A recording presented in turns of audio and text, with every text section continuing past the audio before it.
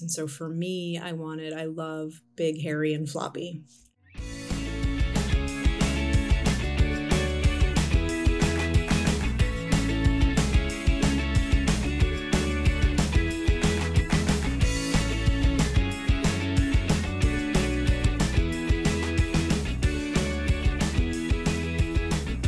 Welcome to the Exploring Washington State podcast.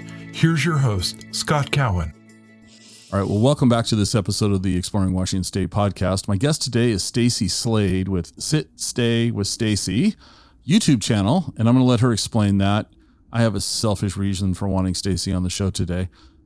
It'll come out throughout the episode. So, Stacy, welcome. Why don't you tell our audience a little bit about your backstory? Yeah, thank you for having me, Scott. This is fun. I've been a Washington native or Washington resident and native my whole life. I grew up in Snohomish, Washington.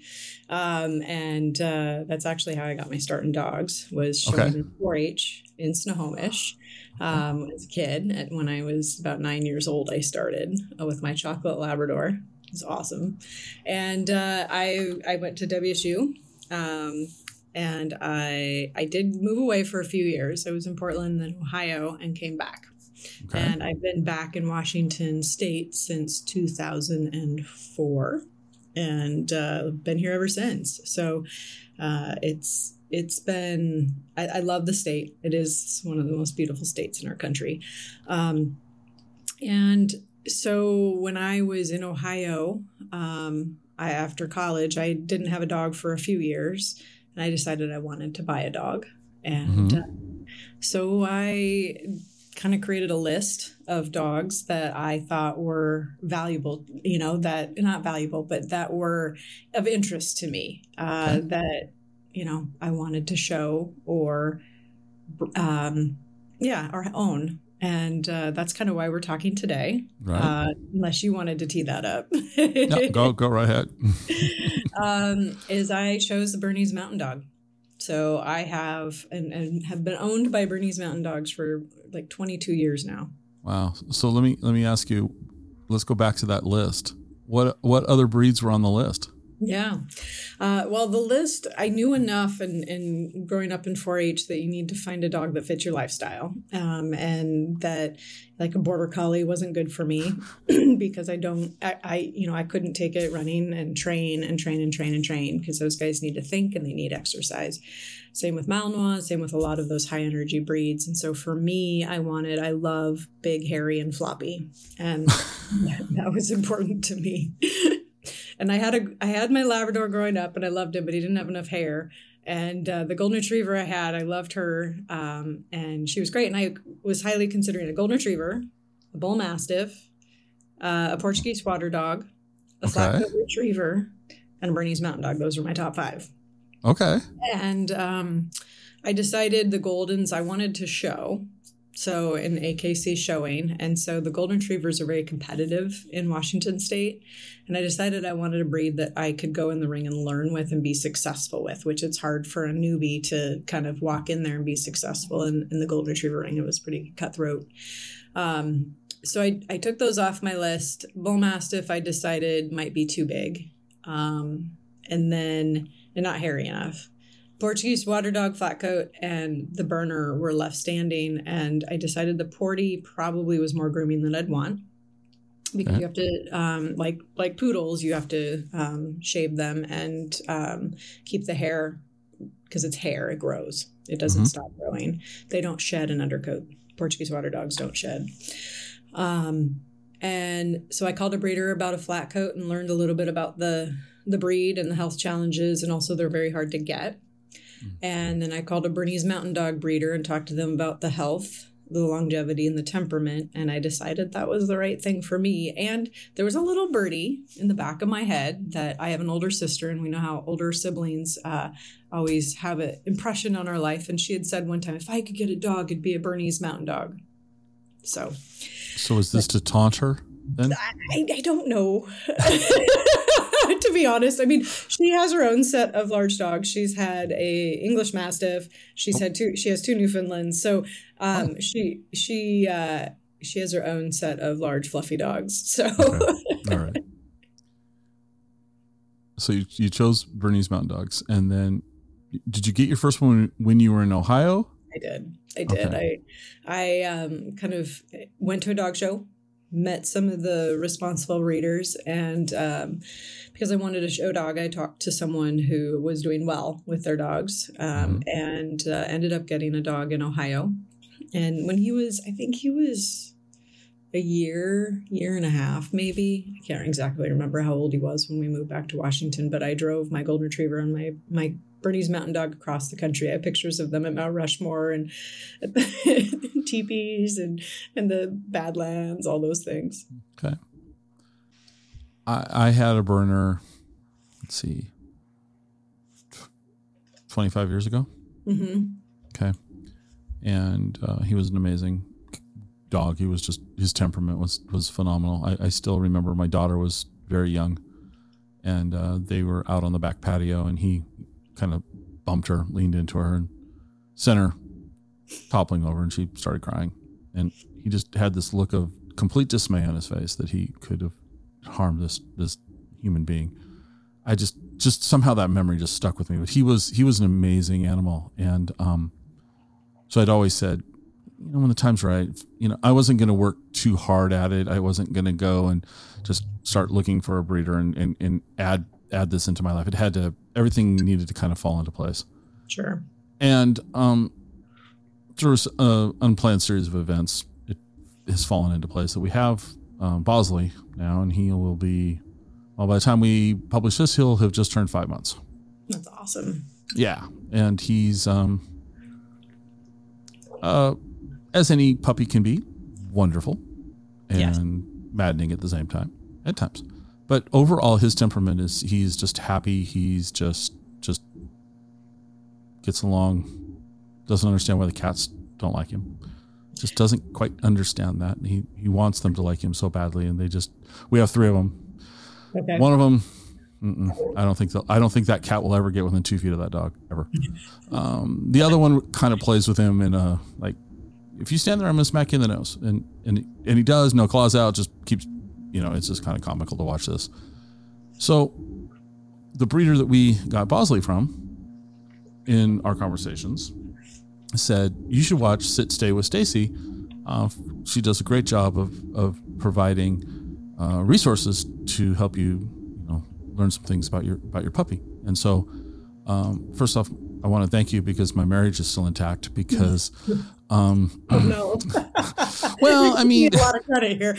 Yeah. I mean, my wife loves this dog. Don't get me wrong, but it was like, she was just like, she's very busy. She's having some like, oh my God, what's going on? You told me he would be calm and collective. And I'm like, oh yeah, well, I lied to you.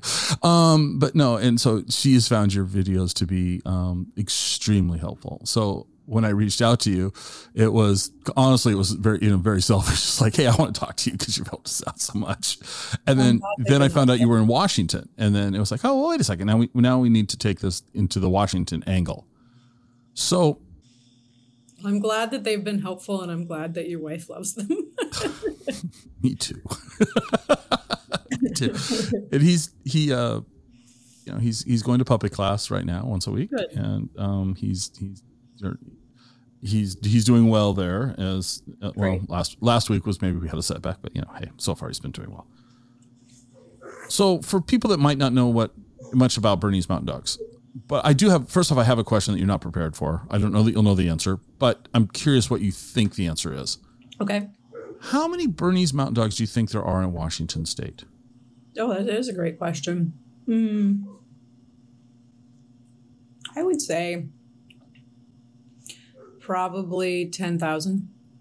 That many? That seems like that's a lot more than I imagined. It might be a lot less, but then there's also, you have to keep into consideration the people that don't do anything and join we have over 2,000 people in the Western Washington Bernese Mountain Dog Facebook group. Oh, wow. Okay. We have 230 people in the Bernese Mountain Dog Club of Greater Seattle, which is a AKC sanctioned club. Mm-hmm. And majority of all those people have at least 2 or 3 Bernese. Sorry, Scott, you're headed probably down a road your wife doesn't know about.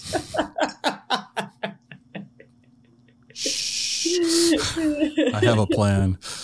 Well, so I'll share this with you. So I'm going to share the kind of the backstory how we ended up with Bosley. So I have a friend down in the Tri-Cities who has a burner and who is now 3, and Otto, beautiful dog. Well, just super chill. They go out and, Otto goes with him everywhere, and he's just, just this amazingly well-behaved, just super chill dog. And I just said to him in passing one time, I said, if your breeder ever happens to have, an opening, let me know. Just let me know. Right. And that was as much effort as I was going to put into it. So I'm having breakfast one morning, and my wife comes over to the table, and she's kind of fuming about something that she saw on Facebook in some group that she's in about women having to ask their husbands for permission to spend money on makeup. And she was just not pleased. And she's like, I would never ask, and I'm like, well, it's your money. You do what you want with your money. It's okay. I never ask you anything like that. That's cool. She goes, no, I know. I'm just venting. I said, okay, cool. Well, literally later that afternoon, I get a text message saying, hey, you want to buy a dog? And I'm like, what? And I call him and we're talking. He goes, yeah, the breeder just called me and she's got a couple of openings. And if you want, you should call her and just have that conversation. I said, yes, I will. Okay. So got the breeder's number, gave the breeder a call. We had a conversation, left the conversation with the intention that I was going to buy a dog, because I'd been ready for this. It wasn't like I was just ready. Okay. Yeah. So I go upstairs, I don't know, late afternoon, and we're talking. And I said, oh, by the way, I bought a dog today. And I thought her head was going to explode. It is something you do want to talk to everybody in the household about. No, and I just said, well, okay. But anyway, I just referenced, I said, remember this morning you said your money's your money, my money's my money. Yeah. And her response was, well, not for buying an animal. And I said, no, I know. And if you don't want to, this is completely okay. But I do have the opportunity. This has presented itself. And we talked, and she was totally on board with it. But it was just funny the way this all came about. Right. So my friend, he bought another puppy. So he has a puppy that's going to be 5 months old, same day Bosley is. And then he has his 3-year-old. Well, as we're waiting, another person backed out. This was the time of the Ukraine thing had just started, and people were getting a little scared, and money and market stuff. And so I was having a conversation with the breeder, and she mentioned that, and I went, maybe we should get 2. So I didn't say yes to that, but I went upstairs and I said, hey, what do you think about getting another puppy? We have 1. That's just good. 1. But what we're learning is that Bosley's brother's named Fritz. Fritz is a little further in his development behaviorally because he is modeling after Otto. So in some ways it might be easier. I don't know. But anyway. A lot of people have that thought as 2 is better than 1. And what that equates to is an older dog plus a puppy is a good idea. 2 puppies generally is not. There's something called sibling syndrome, where 2 puppies start to bond more with each other than the people. And they replicate each other's behavior, which usually puppy behavior isn't model behavior. So, and in fact, that can ruin marriages. It almost ruined a close friend of mine's marriage because they had 2 puppies at the same time. And it's really hard to potty train 2 puppies. It's hard to train them. You need to train them separately. They need to learn how to have separate lives. So now you've created double the work. So as a reputable breeder, I don't ever place 2 puppies with any one person. And it's not something I'd recommend. And your wife was right. Yeah, and we didn't approach the breeder about this or anything like that. It was just like, oh, well, 2 we could. And we have 2 cats, 2 brothers, and you're absolutely correct. They bonded with each other, more than it's some people. I mean, I had Hazy, who was 7 months old when her mother had a second litter, and I kept Frenzy out of the second litter, and it became this very sibling rivalry, and they were, Hazy was going to put Frenzy in her place, which Frenzy needs to be put in her place often. And so I ended up, having an amazing opportunity with my friend who lives in the Mazama Mountains near Winthrop, for Hazy to go be a true mountain dog and hike every day and do agility and obedience and all the things. So she took Hazy to allow some peace between the two sisters. So nice. Okay. So the question I asked you was how many Bernese Mountain Dogs do you think are in Washington in 5 figures? Well, to me, that seems, help me out. Put this into perspective, put you on the spot. How many golden retrievers do you think there might be in Washington State then? I have no idea. But burners are not particularly common.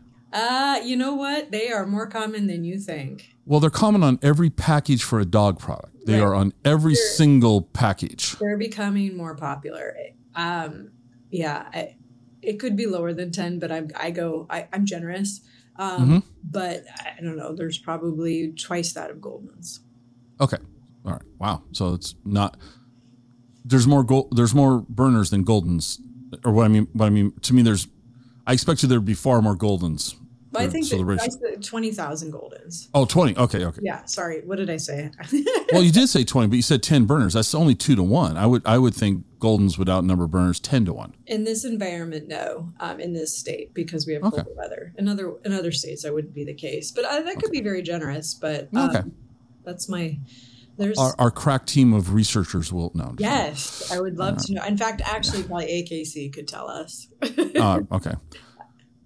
So for the audience that doesn't really know much about Bernese Mountain Dogs, how about, can you give us a little bit of the breed's backstory? Yeah, sure. The Bernese Mountain Dog, it's a breed from Bern, Switzerland. So it's Bernese. N is in Nancy, so Bernese. And we call them Berners for short. I will say that majority of all the reputable breeders I work with, we'd never use the word Bernie. I know that some people do. It actually crawls under my skin when people say that. Okay. Sorry if I offend any viewers. We don't use the word Bernie. It's Berner or Bernese or BMD. Okay. And so they are from Switzerland. It's a farm dog. They're a general farm dog. There should be, they're a large breed, but not extra large. There should not really be over 150 pounds. 130 something is about where a dog should fall within the standard. So how big are your 3? Deuce is named after Clint Dempsey from the Sounders, by the way. Deuce. Okay. I'm a huge soccer fan, so that's where that comes from. Deuce is 115, and he's a champion. He's perfectly in the standard size-wise. Very nice Bernese. Chase is on the smaller side. She's 89 pounds. Okay. Also, she's a grand champion versatility dog within AKC. And then Frenzy is 94 pounds. Mm-hmm. And she's 2. So that gives everyone a little bit of an idea. Yeah. And that's about, my girls have fit everywhere between, Chase is the smallest one I've ever had at 88, 89. And then most of my boys never hit over 120. I keep them lean. That's really important. And Scott, for Bosley, you can hear Chase barking in the background. It's really important to keep these guys lean. So their joints don't have extra weight on them. So you should be able to feel ribs easily. But the Bernese Mountain Dog is a general farm dog. And eventually they evolved into pulling carts down from the mountains of cartons of milk, big metal things in Switzerland down to the towns. And so that's how the carting and the draft piece of what they were bred for comes into mind. And so when someone's researching a breed and hears that, they should think, oh, it's a carting dog. They pull things. They like to pull. So this is a breed that is strong. They use their core mass to pull. So training them and giving them boundaries and having leadership with them is important. Okay. They're big. They're that cute little puppy that you have that's probably 50 pounds right now. He's going to double that weight in about 6 months. And what you're doing now will build him up for success later.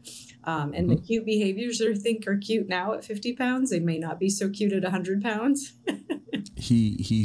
Well, luckily, like I said, I've gone through this once before, right? So, but he's exhibiting some of the same similarities. Let me ask you this question. Does the breed think they're lap dogs? Yes. There's no such thing as personal space with the Bernese Mountain Dog. Right. So he thinks he's a lap dog at, Yes. 50-ish pounds. And he'll probably think he's a lap dog at 100-ish pounds. And my lap won't, my wife will be like buried.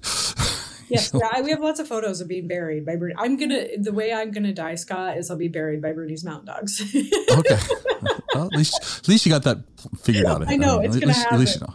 Right.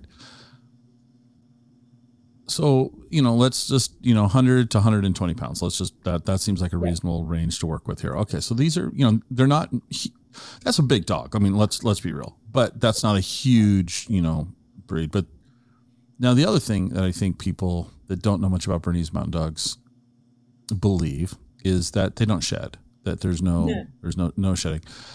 I'm kidding. They shed a lot. They shed a lot. And so here's the deal on the shedding thing.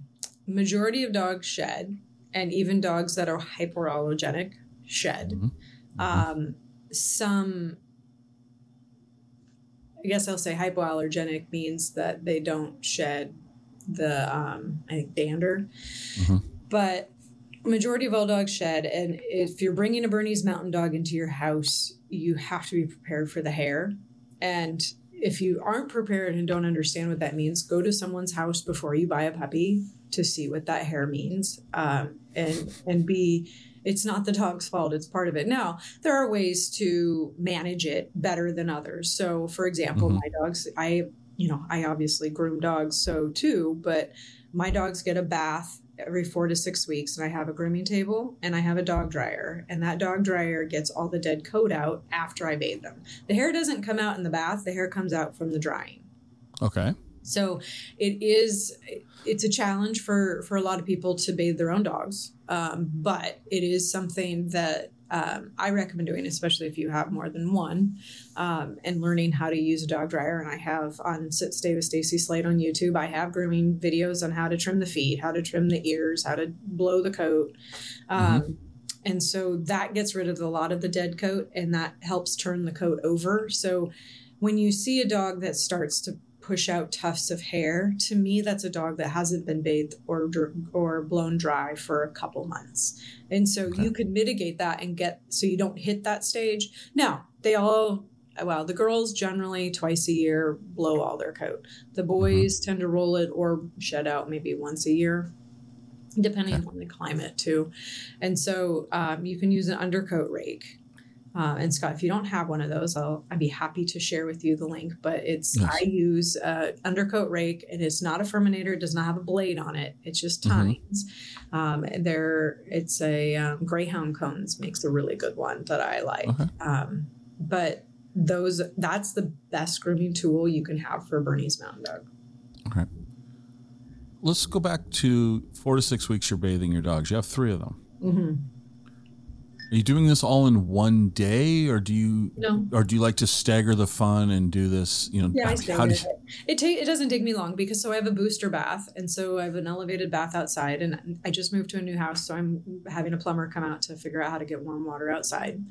So I don't bathe them with cold water year round. Right now, in the summer, it's okay, but not in the winter. Okay. So I have a booster bath. It takes me 15 minutes to wash a dog. I'm down to, I've been doing, I wash other people's dogs that I show. So I groom a lot of dogs. All right. And then it is a good hour and a half of drying, because you want to get them completely dry so they don't get hot spots. An hour to an hour and a half. Mm-hmm. In less than an hour to an hour and a half, walk me through, what does that look like?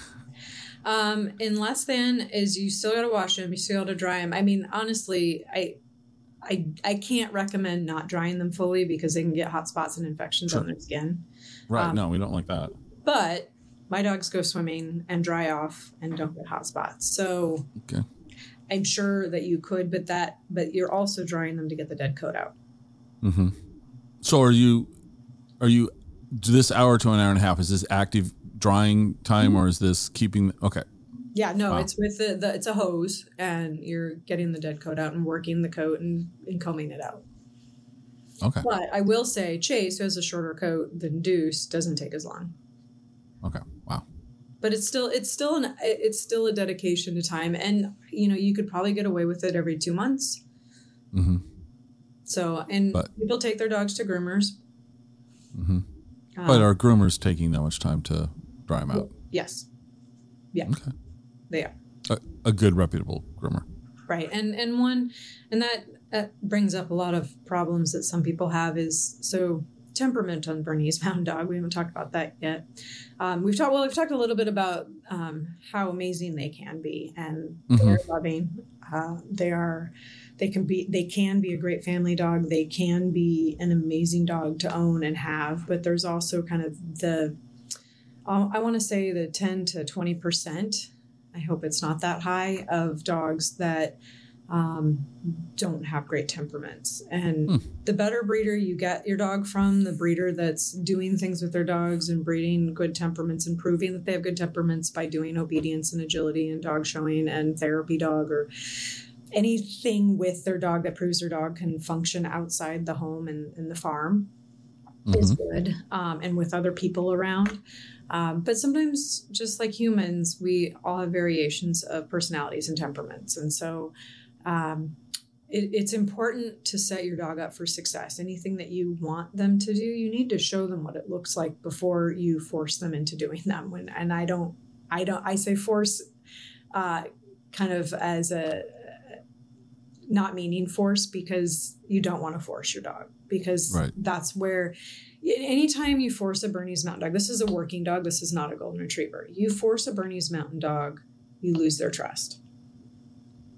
So there's a distinction of forcing and fear. I would never force a dog if they're fearful, because all you're going to do is make that dog go way more fearful. If you're like, I have a stubborn streak in some of my dogs that they may not want to do something, and I will be like, I win this, you're going to do this, and it's not a scary thing. They're just not wanting to. Like, for example, Frenzy doesn't like to get up into the bathtub. She's fully aware of what's going to happen. She's not scared. That dog has never been scared of anything in her life, and she just doesn't want to do it. So I do make her do that, and I win the battle. But I would never force a dog who's fearful. Right. No, that seems. So I think with grooming and with anywhere you're going to take your dog, in a crate, flying, anything that could be different, show them what it looks like and practice it. Right. No, that's great advice. Sorry, we got into the training part. No. This is all great. My passion. No, this is awesome. Well, let's go down this road a little differently. So your YouTube channel. Yeah. What was the motivation to start this?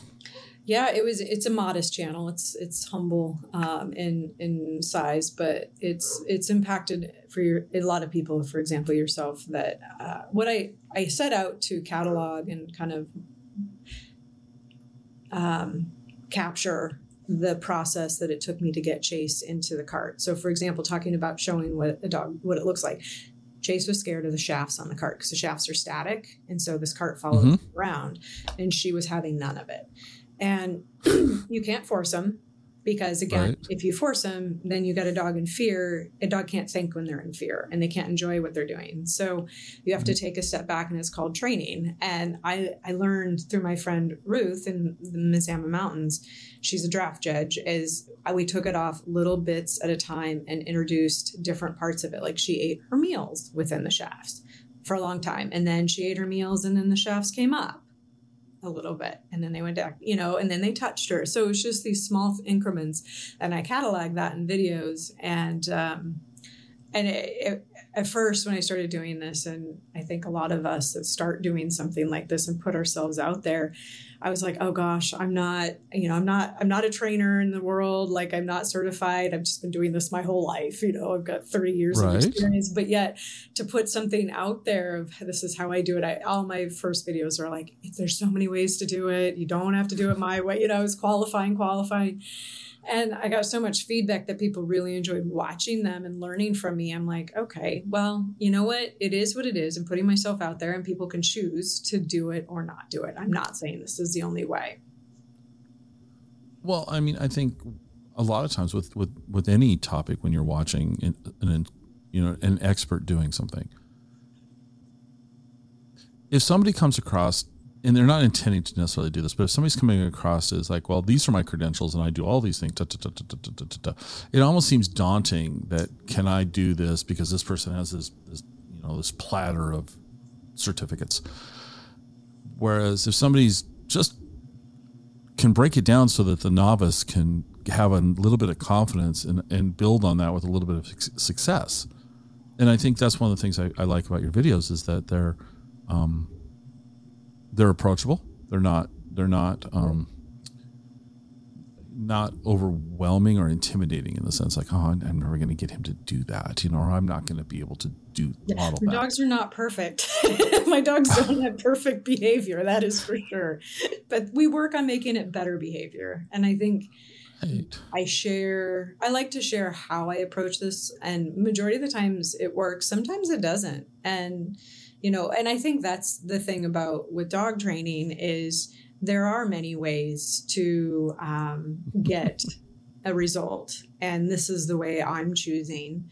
And, if somebody else has a different method or they want to find fault with mine, that's totally fine. Like everybody does. And like I've watched some of my videos and I'm like, oh, I shouldn't have done that. But so it's been actually a really good learning tool for me as I learn, I can see myself and I'm like, oh, I'm doing something there I don't like. And so I can modify that. But yeah. And nobody says anything mean on the internet. So No. Nobody. Well, it's interesting. Every once in a while I'll get a comment about, well, you should have done this and this and that. Or like I use string cheese for training and somebody has an opinion that you should never give your dog cheese. And I'm like, that's great that you have that opinion, but I've been doing it for 30 years and no adverse effects. And everybody I know that trains dogs uses string cheese. So, everybody has an opinion, I think, is what you learn when you put yourself out there on social media. So, but still, okay, I can sit and talk all day long, and yes, we have the cameras rolling right now, but I don't publish the videos of these things because I don't really want to see myself on a screen on YouTube. You look fabulous, Scott. Thanks. The check's in the mail. The point though is that I'm like terrified of being on video personally. It's absolutely terrifying to me. So whenever somebody has the courage to do, YouTube or TikTok or whatever, I'm always like, so how'd you get started? I mean, those first videos were probably rough for you, both from how do you get it started? Like everything's overwhelming when you're learning something new, right? Mm-hmm. But you persevered. And how many videos do you have now? Gosh, approximately. You know what? I haven't looked for a little while. To be honest, all transparency, I haven't put too many videos up this year with moving. I think I have over, I want to say 200 to 260. Okay. I think. So a large catalog. A large catalog, and the beginning ones were rough. And I have a cousin who works in tech in San Francisco, and he wanted to use my channel as a beta for something. And he goes, okay, we're going to start this call out. We're going to give you a mulligan. Turn your camera horizontal. It's YouTube. It's a horizontal format. I was like, oh, okay. Yeah. Thank you. Yeah. But yet if you want to do it on Instagram, you got to turn it vertical. I mean, what do you do? How do you win? Well, and somebody at some point, like, you need to get on TikTok. There's not a reputable breeder that's doing good videos on TikTok. And that format is horizontal. And I'm like, I can't do both. I'm going to do one thing well instead of. Well, I mean, you could, there's ways to add, not that we want to go down to the technical challenge, but there's ways to take your video from a horizontal format and turn it into a vertical format. But again, pretty straightforward. How much time do I want to spend? Well, so that leads to, I mean, this is something I hadn't probably prepared you for, and I haven't looked at this, so I don't know. Are you trying to monetize the channel at all? Do you have? It monetized pretty quickly. It did. Yeah, okay. I mean, it's modest. It doesn't bring in much at all. But I did pretty quickly in COVID. It was very when COVID hit. It monetized incredibly quickly because everybody went out and got dogs and everybody was home to train their dogs. And that's actually when the channel took a turn to be more educational about the breed and about how to own a Bernese Mountain Dog, not how to just train. And I'll tell you that that's been the most impactful part of the Sit Stay with Stacy Slade is to have to help people find reputable breeders. because that is a passion of mine. And this breed, so we've talked about some of the good things about the breed, and the shedding is negative, but it's part of it, is that this breed also does have some health challenges. The longevity of the breed is 7 to 9 years.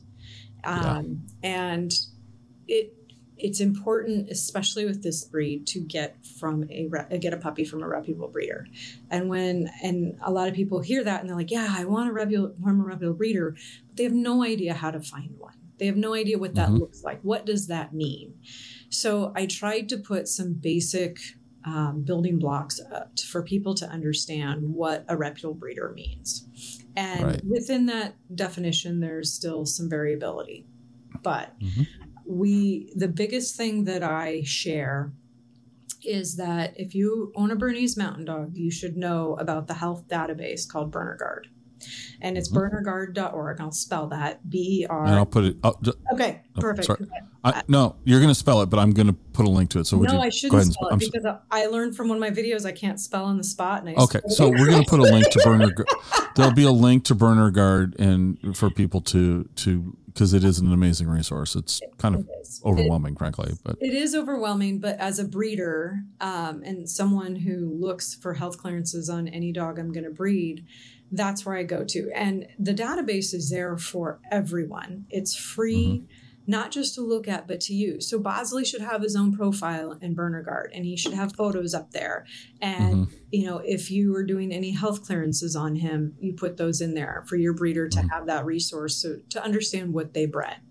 So, for example, all of my puppies, so Frenzy's litter turned 2 yesterday on July 1st. They will all go get their hips and elbows x-rayed. So I know what joint health I'm producing in my litter. Right. They're not being shown. 2 of them, one of them, whatever. If they show or not show, it doesn't matter. It's the genetics of what I'm producing. Right. So for the audience, what are some of the health issues that this breed has? So the breed...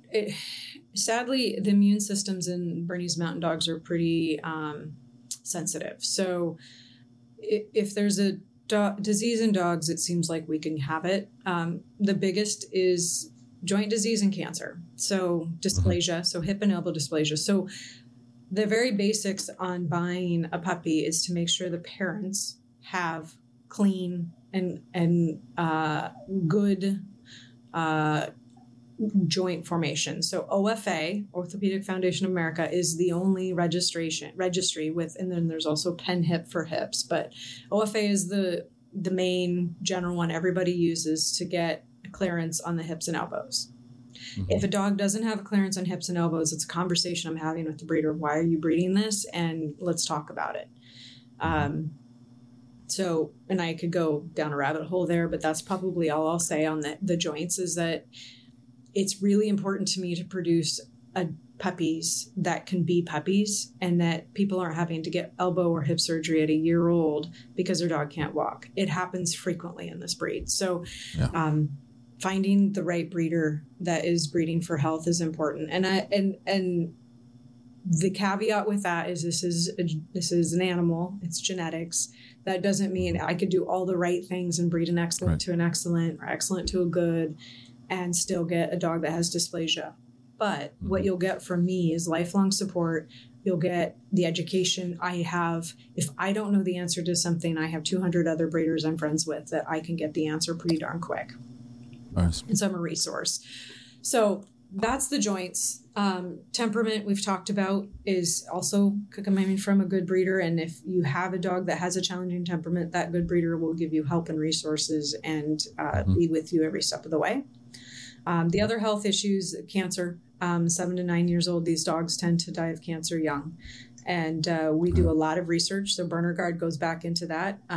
Whenever I've had a dog pass from histiocytic sarcoma, which is they call it the burner cancer, unfortunately, I submit tumors and blood to research. And so we are constantly trying to figure out how to breed away from histio, as what we call it. And we're getting there. We have some preliminary genetic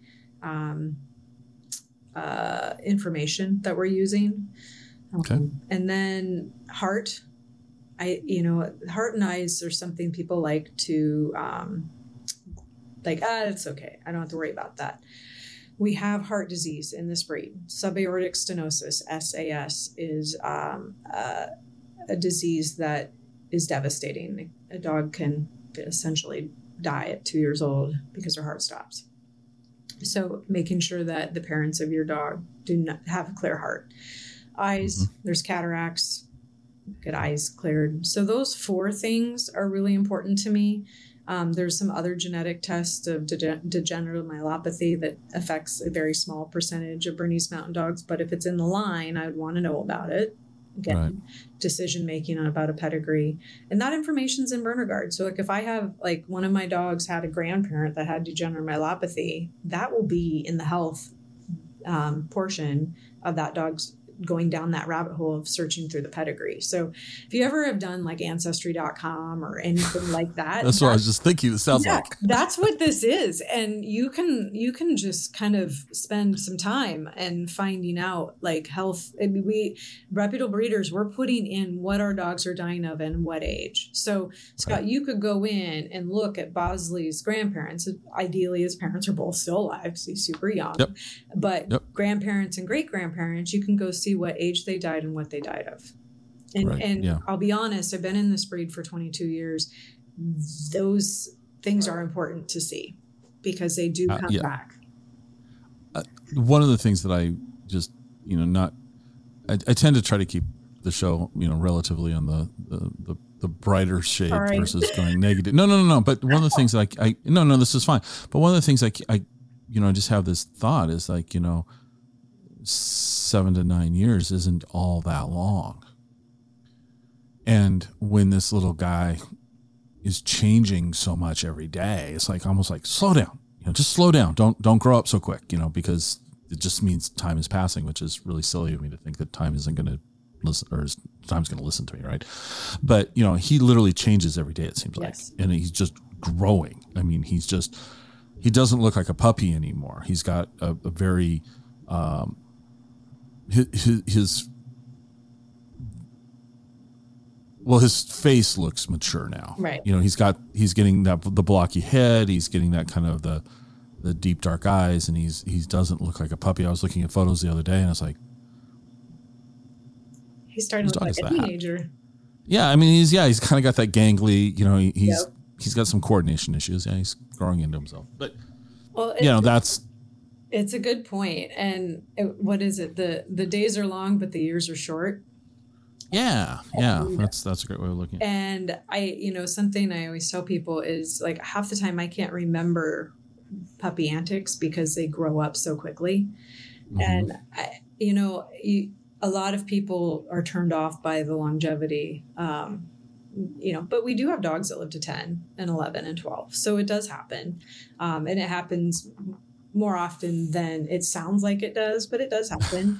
But what I will say, and this is what I do tell people, and this dog has been, and I get teary-eyed thinking about it, is this breed is wrapped around my heart. These dogs come into your life and they are a part of it. They are a family member. They're not outdoor dogs. They are family members. So if you can't get there in the house, don't get a Bernese Mountain Dog. They're a very special breed. They fall in love with you.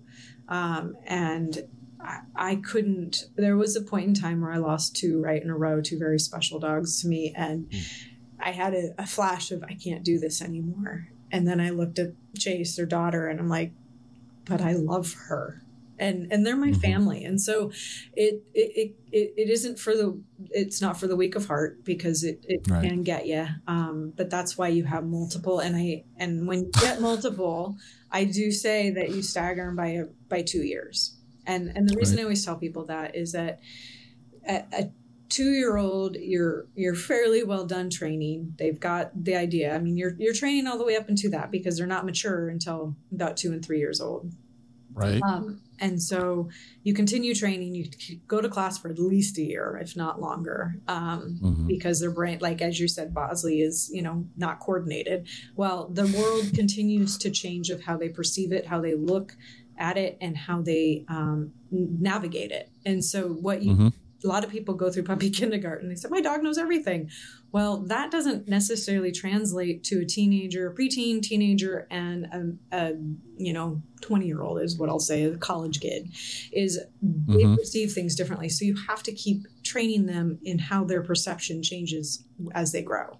And a lot of people say, my dog knew everything. And at 6-7 months, they started ignoring me and kind of flipping me the bird and all this. And I'm like, that's the adolescence. It's a thing. I had the best train. Hazy was like, she was my pandemic puppy.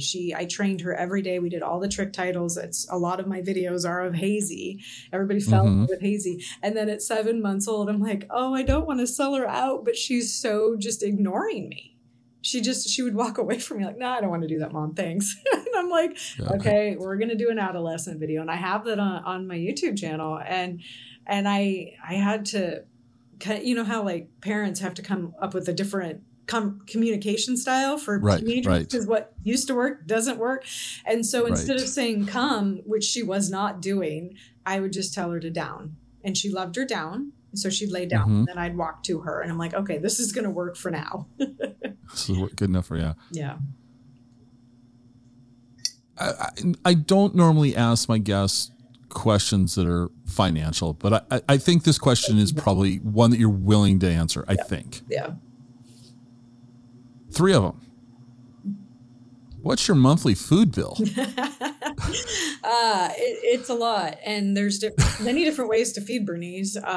Raw is probably a great way, but I can't afford it. It's expensive, but it is a great way to feed a dog and it's healthy. And in dog, like everything is going up in price right now. Right. It's a consideration. And I've heard many of my friends who breed that say, because the vet situation, it's very hard to get into a veterinarian right now. And if emergencies happen, you're waiting.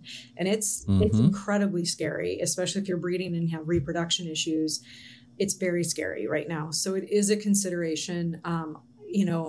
The finances of a Bernese Mountain Dog, like everything else, they are more expensive than they used to be to buy and to take care of. And I always tell people if they're struggling to come up with the money to buy a puppy, it's really a down payment. Something's going to go wrong. Vet bills are expensive. If there's pet insurance out there for good reason.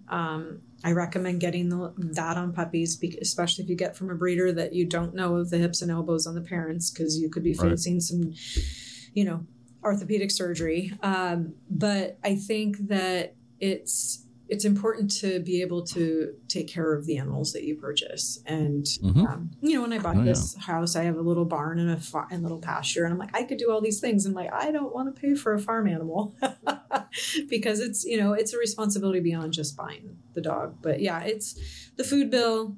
We go through a bag of food every 2 to 3 weeks. Might be. I just have them keep coming, so I don't keep track anymore. Right. So what are you feeding them?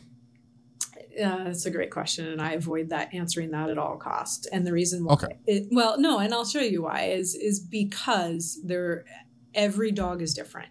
And like I work in healthcare, and I ask, a GI physician, what's the ideal diet for your gut? And he goes, it depends on who you are. So it's the same with dogs. So feed what works, but educate yourself on what's quality and what's marketing. And I will say the dog food business is a $4 billion industry. Majority of what you see and are buying into is marketing. The grain-free, there's the puppy formulas, all these things that used to not be. So what I tell people is feed what your breeder's feeding for at least a month. It's the only thing you can keep constant in a puppy's life that completely everything else in their life changed. So keep them on the same food the breeder fed for at least a month. When you transition if for a Bernese Mountain Dog, it would be a large breed puppy food. I would take 3 weeks to make that transition slowly so you don't upset their gut. Add a daily probiotic. At some point I always add like a green lip mussel for their joints, vitamin C, a what? Green lipped mussel. Glucosamine Classic is what I use. It's green lipped mussel is It helps the joints. It's a joint supplement. I don't use glucosamine and chondroitin, but you can. It's similar to chondroitin. It's a muscle, like green lip muscle is similar to chondroitin. And it helps the muscles, or excuse me, the joints. And then at about 5 to 6 months, I use vitamin C to help the cartilage in the growing joints, and fish oil. So those are what I use. As a breeder, there are 2 formulas that have have actually scientific testing behind them, which is Purina Pro Plan and Science Diet. My caveat is I don't feed Science Diet unless a dog has to go on a vet prescribed formula. So unless you're having medical issues with your dog, I don't use Science Diet. I don't love the ingredients. Pro Plan is what I have used for a number of reasons. Is it the best food out there? It's the food that works. So there are other foods that are higher quality than Purina Pro Plan, but Purina Pro Plan has been scientifically is backed with trials with Purina. So that's the information I have on that. Everything, I just look at how many types of food there are. It's all marketing, and everybody comes out with staggering. Everybody comes out with their new food. I did a whole video on food, and it was hard to do because I don't like to give specific information because what I do may not work for other people, and it's a hard one. And the other question I see a lot on all the Facebook groups is, I feed my dog puppy, and when should I transition? And first, ask your vet. I'm not a veterinarian. You're not a vet. As a breeder, because there used to not be large breed puppy food, because again, that's a marketing, is I went to adult. And so I had changed from puppy food to like actual puppy food, not necessarily large breed puppy food, as a breeder, from 3 weeks to 8 weeks, I'm feeding puppy food because they are rapid growth. Regular puppy food is for rapid growth. I then switch, or I start with large breed puppy food as a baby. Either way, that works for the babies. At 8 weeks old, they can have puppy food for another few weeks, but I go to a large breed puppy food for a month or two, or I just go straight to adult food because regular adult food, not large breed. I hate saying this, but I use Purina Pro Plan, salmon, sensitive stomach, and they all get that starting at 4 weeks old and on. Now, what I do mix foods. I bring in a different bag of different proteins and I mix it because nobody wants to eat the same thing their whole life. So I use toppers, I use bone broth, I put ground beef, chicken, pork, different stuff. I mix in the foods, yogurt, goat kefir. My dogs get good food and they get it mixed in. So yeah, I don't do grain free. It was a whole human thing. That was the whole gluten free, grain free. No, dogs are omnivores, or excuse me, omnivores. They eat meat. They're carnivores, and so they're not omnivores. But yeah, it's complicated. It does behoove you to research the good brands. There are many of them out there. Yeah, it's a subject that is hard. And I've worked with a nutritionist too, because I don't know. And I don't retain a lot of that information. I fed raw to my top show dog for a long time, and that worked really well for him. His coat was amazing. They poop less. Their teeth are clean. Their ears are clean. Their body just is so much. It's just such a cleaner food. Right. I mean, if you can afford to do raw, I would do raw.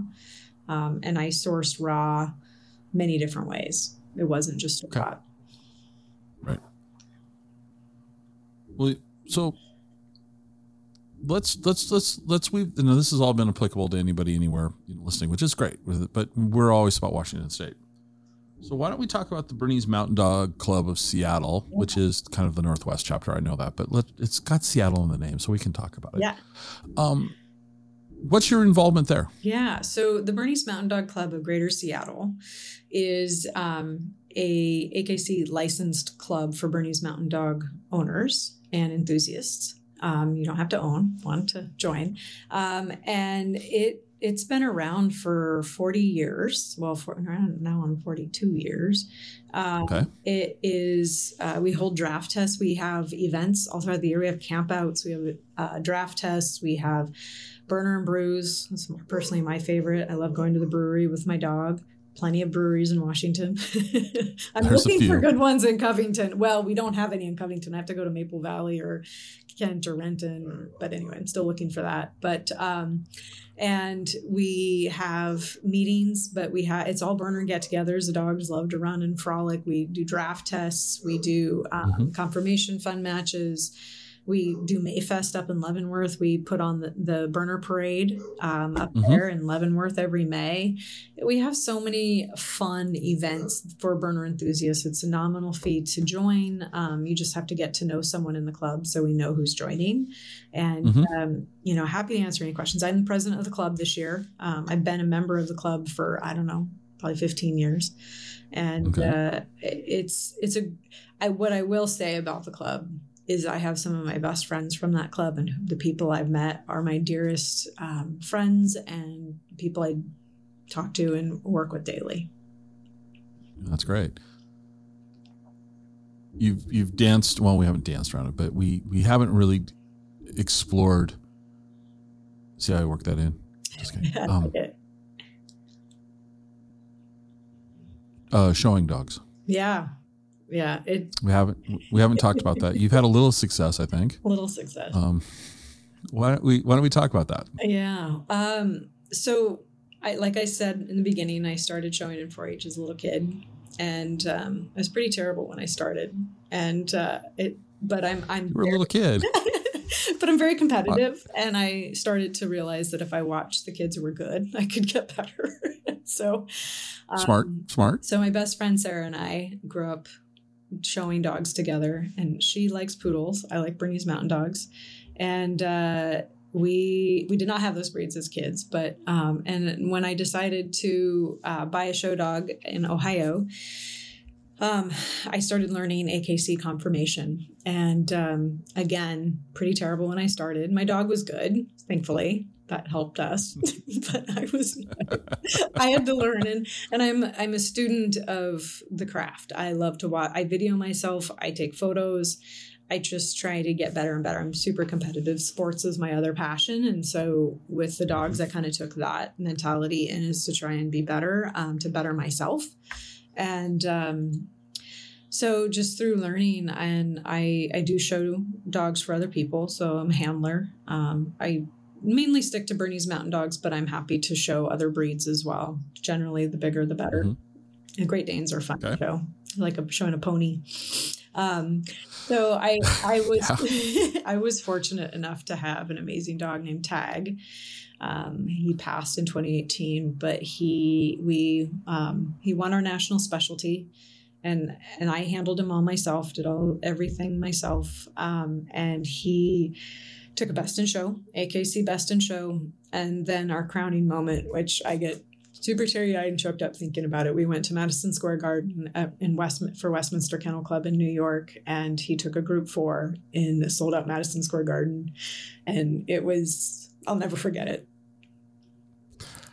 Yeah, that's a small accomplishment. It was amazing. That's crazy. I don't know. Yeah, sold out Madison Square Garden cheering for you I've been in sports. I've worked in sports my whole life and seen those moments for the teams I'm cheering for. And it's such a different experience when all of a sudden you get people yelling, "Pick the burner" out in the crowd. You're like, oh my gosh, that's for me. And the guy that's done this, who was a professional handler right in front of me, he goes, "You've got some serious fans here." And everybody started yelling, "Pick the burner." And that's awesome. It was an experience of a lifetime, not only for me, but for many other people that were part of the world that was Tag. And I called him Tagosaurus. He was an amazing dog, and the link that he and I had, the bond, He's with me always. Everything I do is for him. Well, so he was your dog. Yes. And okay. So I get that. So one of the things I've always, when I think about things is when you're showing, and this is what I imagine, when you're showing your dog, you have this connection. You're with the dog, right, 24/7, if you will. They live with you. They're family. As a handler, though, you're taking somebody else's. You're babysitting for lack of maybe a correct statement. So what do you have to do differently? Yeah, when you. Yeah, no, it is an interesting art, and it's some I can bond with, some it's harder. If the dog is super into mom, it's harder to get that dog, but I'm paid to get that dog to look the best it can. And because I have my hands on so many different Bernese Mountain Dogs, I mean, hundreds of dogs that I've shown. I know how to present that dog to its best, even though it's not doing what I would like it to do necessarily. Okay. But again, if a dog's fearful, it's a no-go, and I don't force a dog to do something they're scared of. And it can be for some dogs if they're not socialized and are shown what is going to happen, because a judge is going over the dog essentially, and so a stranger's putting their hands on the dog, and if that has never happened to that dog, and they practice. So we practice. I have a dog right now that I'm showing Blade, and he's sitting right here on that heart too. He's a special boy, and he actually just came off winning a huge Best in Show win for him, and then followed the next day with a reserve Best in Show out in Montana. And wow. And to make that successful, I put what I learned with tag, and the owners they understood that this was part of it to get Blade to show, is he had to trust me, and we've built a huge bond. But I also spent a lot of time with him, and so that's an interesting question. So when you're handling the dog, are they staying with you, or is it? Yeah. What's that look like? Many professional handlers do take the dog for a year or two when people send them out to be campaigned. Now, to show a dog and get a championship, you don't campaign it. You bring it to the show and the handler takes it. But I work with them. I'm the fun person. I'm the Pez dispenser of food. I make showing fun. It's not, you will do this. It's like, let's do this. If you watch my videos, it's more about like getting the dog jazzed to do something in all of the training, and not, you need to do this. Because the second, like, you tell a kid, it's the same thing. Dogs are like kids in a lot of ways. The second you say, you need to do this, they're like, dude, peace out. I'm no longer interested in doing this. But if you're like, okay, let's do this. Come on, we're going to do this. They're like, okay, this sounds fun. Let's do this. So that's where the skill and experience level comes in, is I'm not worried about the showing part. I know what I'm doing. So it's just trying to get the dog to do what I need it to do. So there's a skill and experience level that professional handlers have. But with a dog that, like, Blade came to us as an adult, and so he didn't have the bond with any of us out here. He came from the East Coast, and so we had to work hard to develop that bond, and it took a long time, and we did it as a unit with him. So he had his people. And there was a lot of, preparation for him to get to this point. He won the national specialty this year, which was phenomenal. He just won a Best in Show, and not many dogs have won those two things. Like, I can count 3 in the last 15 years. So it's, he's there, he's mentally there, but it's a mental game for them. It's, I think, someone told me this when I was helping them train their dog, is they're like, Stacy, you don't just train the dog, you're telling us what our dog thinks, and that helps us understand what to do. And I kind of step back from that for a second, as I think people forget that their dogs are thinking through what's in front of them. It's not just rote memory of they obey, they sit, they down, they do what works. And so Frenzy has a horrible habit of barking. She barks a lot. In fact, I'm surprised she's not in here barking at us. And she's doing what works. And so I have to figure out a positive method to make that not work for her. And 80% unsuccessful with that. It's something I'm struggling with. And there are devices like a citronella collar. I won't use a shock collar on a dog. That's not a relationship I would ever want with a dog, is to shock them to do something. Mm-hmm. And so I'm working through that with her. And sometimes it's just me listening to her. Kind of like a teenager sometimes. Sometimes you just have to listen. She has a lot to say. But I think dogs, anyway, can you relate with that? Bosley's finding his voice recently. It's an interesting phenomenon. I do think behavior wise is, in the beginning, when she was a baby, she started barking at me for food. And I'm like, oh no, we don't do that. So I would stop and I'd make her down. And when she realized I stopped touching the food when she barked, she's very smart. So if you're having, all I tell people is, if you're having a behavior issue, try to think through it, what you're doing to either exacerbate it or not stop it. If a dog is jumping up on you, are you putting your hands up? Because dogs are going for the food in your hands. So are you putting your hands up and the dog's jumping on you because your hands are up? It's really hard when you have a big dog coming at you, but if you keep your hands down, I found, and I watch that through my videos. My dogs, you'll see in my videos, my Hazy and Frenzy specifically jump on me a lot. And then it took me a while to realize that my hands are going up. And I'm like, okay, they're following the food. It's it's hard to change our behaviors, but dogs do what works and they fill the void. So if you're not giving them something else to do, let's say you have a dog pacing around the house, and stop pacing, give them something else to do. They can't stop pacing because they're filling the void. They need to do something. Frenzy barking. If I start drilling her on her obedience and let's go here, heel, down, she stops barking. So she's filling a void that for her, it's filled with barking. Okay. From the dog's point of view, what do your dogs like to do when you're not training them and they're not sitting around the house? Where do they like to go? We do a lot of things with our dogs. And that is actually the founding principle for me of having dogs, the dog ownership, is my dad taught me. I had a Labrador Retriever, my first dog at 5 years old. You have dogs to do things with. So there are some breeds that are, supposed to be little pillows and lap dogs. These are not it.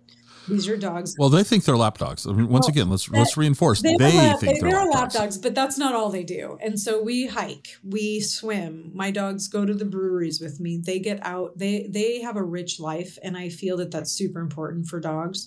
But you have to do it young. You have to get them out so it's not a scary environment. You have to show them what it looks like, and take them places. Do rally obedience. You don't ever have to compete, but learning new things for dogs builds their confidence. It and enriches their life. It gives them things to do. There are scent games. There's nose work. There's tracking. There's carting. Any interest you have in with your dog, you can do. So there's Fast Cat, which is sprinting 100-yard dash. There is herding sheep. There is agility. It's nonstop. And there's something for everyone in the dog world. And, I'm happy to answer any questions or help direct people to where to find those resources. It's so rewarding. It's so much fun. And to do something with your dog and to develop that relationship is something you'll never regret. Okay. Do you take all three of them every time, or do you take one? They outweigh me. No? Well, yeah. So do you go one at a time, or? Yeah, if I'm going out like to a park or a brewery, it's one at a time. I learned that lesson the hard way. It took me a while. Some people can't. My dogs, the way I train them, I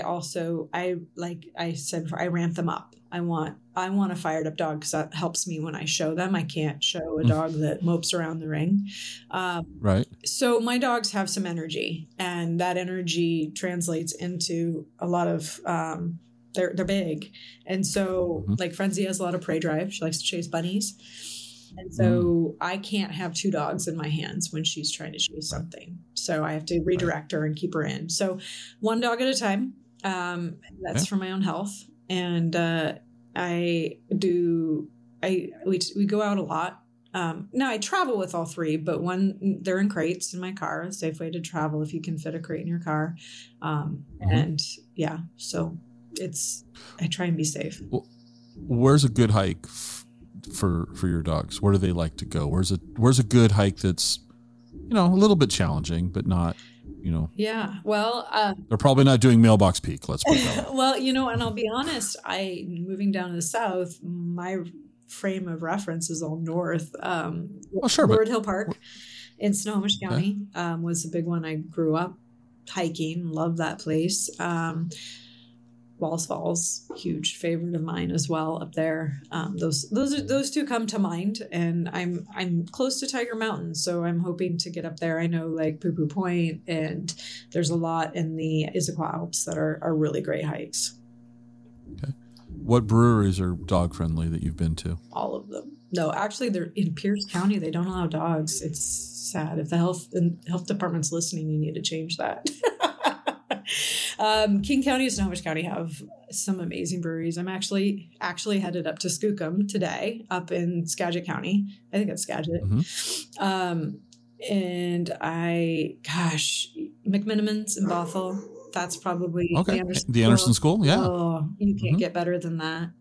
Yeah, it's a great place. I love Formula. My dogs they do too. They're all barking now. I don't know if you can hear that. They're hearing breweries. They love to go. I think Woodinville, you throw a penny and you find a brewery, and there's so many good ones there. 20 Corners, Bosque. There's a lot of places that I love to go. Well, you know want to wrap this up? Good brewing. Okay, so I want to wrap this up to respect your time. So, what question didn't I ask? I know what question I didn't ask you. I always ask people about coffee. So I have to ask you: are you a coffee drinker? Used to be. I actually cut out all. Well, I drink tea, but I don't. I stopped coffee. I stopped drinking any calories except for libations. But black coffee is only 5 calories. It's So you were drinking. I was drinking a latte. I was drinking a latte, but it was more the money part, and then just like I don't like to be beholden to things, advice. Okay, all right. Well, I cut it out. I was trying to be healthy. All right. So, what is the one question that I didn't ask you that I should have? That's a great question, Scott. I like that. I think. There's 2 things I guess I would say, and I don't know if you could have asked these, but for anybody looking into getting a puppy, regardless of the breed, but specifically Bernese Mountain Dogs, is to reach out to a regional burner or breed club and talk to the breeders that are reputable, that are dedicating their life to bettering the breed. It's not about money. There's a standard I breed to. I don't breed for money. I've spent more money than I made. I support my puppies through their entire life, from good and bad.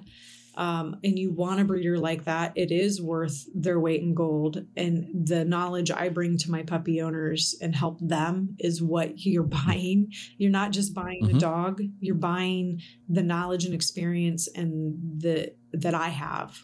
And that's what you get with a reputable breeder, someone who's passionate and who cares about your dog through the whole life of the dog. You may never call me, but you can always call me. And so that's, I think, what people are missing when they just go buy a dog.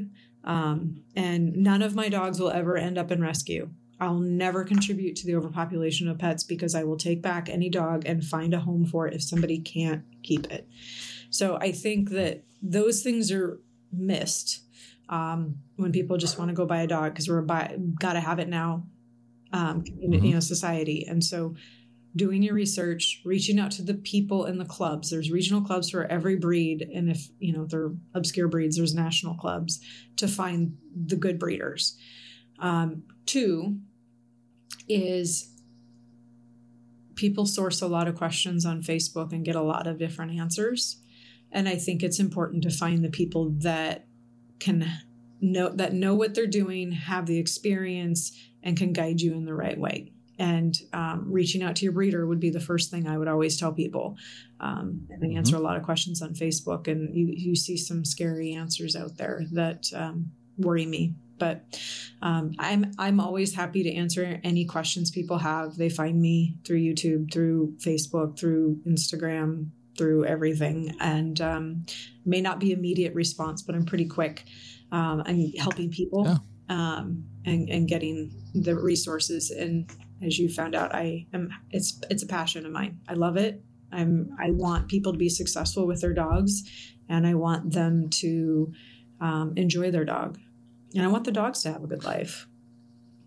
Absolutely. So you kind of named the names, but where's the best place for people to find you online? Yeah. So Sit Stay with Stacy Slade is my YouTube channel. You can message me through there. And I think it's connected to my email. I believe that's how people find me. But on Facebook, I also have a Sit Stay with Stacy Slade Facebook page that you can message me through. I'm on Instagram with Sevens BMD, but that's just more my Sevens is my kennel name that I breed under. It's a prefix. Are probably the biggest places that people can find me that can reach out. Okay. All right. Well, thank you very much. This was a lot of fun for me. Good. And I've learned a lot. Lots more to learn, but I learned a lot, and that's awesome. So I appreciate you taking the time, and I look forward to continuing following you on primarily YouTube, because I don't go to Facebook a whole lot. Well, feel free to reach out if you have any questions, and you're about ready to hit the adolescent stage, so have fun with that. Thank you. Well, Bosley will be fantastic. You're doing all the right things, so congrats on a phenomenal puppy. Thank you.